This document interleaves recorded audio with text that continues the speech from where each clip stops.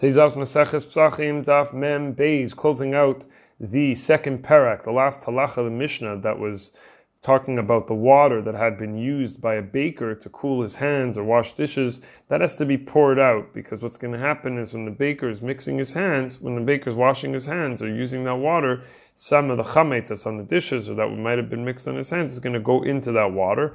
And now you have chametz, it might be a very small amount, but you have chametz inside. That water has to be poured out. You can't use it to bake, to use for the preparing of matzah. So comes Rav Yehuda, and teaches a related halacha about mayim shelanu, water that rested, which Rashi explains is water that was left overnight to cool, because freshly drawn water, when you just take it out, it's more lukewarm, and a more lukewarm kind of water could speed up the chimutz, could speed up the leavening process when you're trying to make the matzah, and we try to not have that happen. Rav Matna taught this halacha in a place called Pufinya, and an incredible thing happened.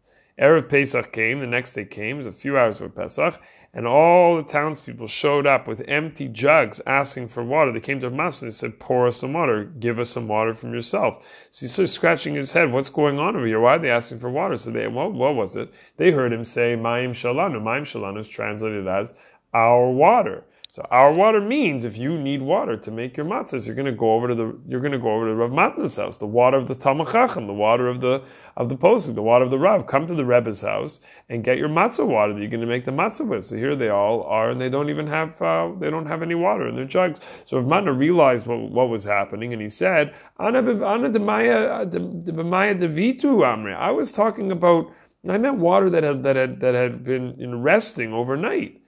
So what's going on in this story, and how do we understand it? And what message can we take from this story of Rav Matna and the people of this town? So I saw two beautiful ideas in Daf. The first is it's brought Sefer Orchos Yosham and Nun Gimel, it's a sefer from Chaim Kanievsky.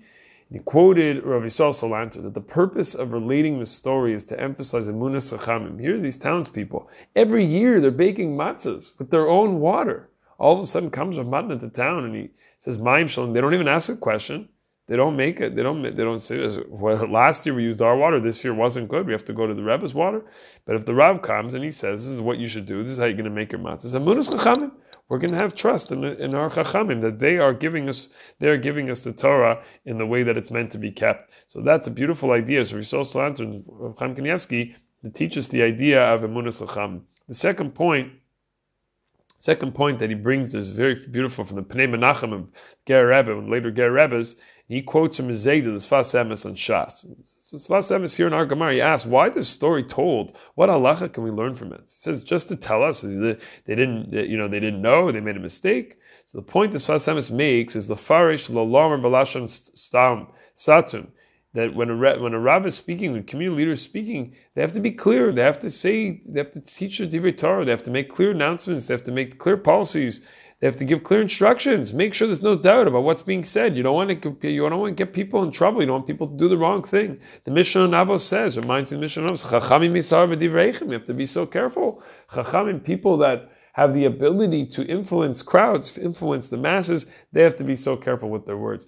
Pnei Menachem finishes a beautiful vort. The matzah is simply water and flour. The water nullified within the dough, and this is the concept of simplicity, to mevatel oneself, to nullify oneself to Kadosh Baruch Hu. The townspeople thought, let's go get our water by the Rebbe Rav Matna. He's going to be on that level, he's in that madrega, and he's going to be the conduit for us to be able to connect to Shabbos. He says, no, every Yid has to organize and guard their own chametz. Every Yid has to prepare themselves. And he brings there from the Chidushei Yarim that when the Talmidim came to Reb Simcha Banim, Reb Bonim, Reb Parshischa, the first time, he would say to them, you're becoming a Rebbe, you're going to go out to be a Rav. He says, instead, the Kadesha Rebbe Yiten Madregos, before the Rebbe gives levels, Kodem Tzarich HaRebbe Lilamid Eschem Shetechapsu Eitzatz Mechem. First you have to work on yourselves.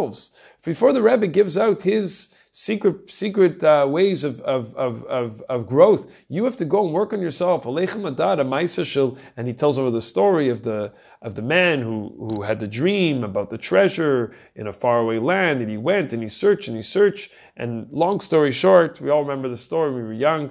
The treasure was right at home. The treasure was there in front of his eyes the whole time. It was right in his home. So we have to remember to work on ourselves first. The treasure, the koach, and all the wonderful things are really inside of us. These are the gifts that HaKadosh Baruch Hu gave us we should work on.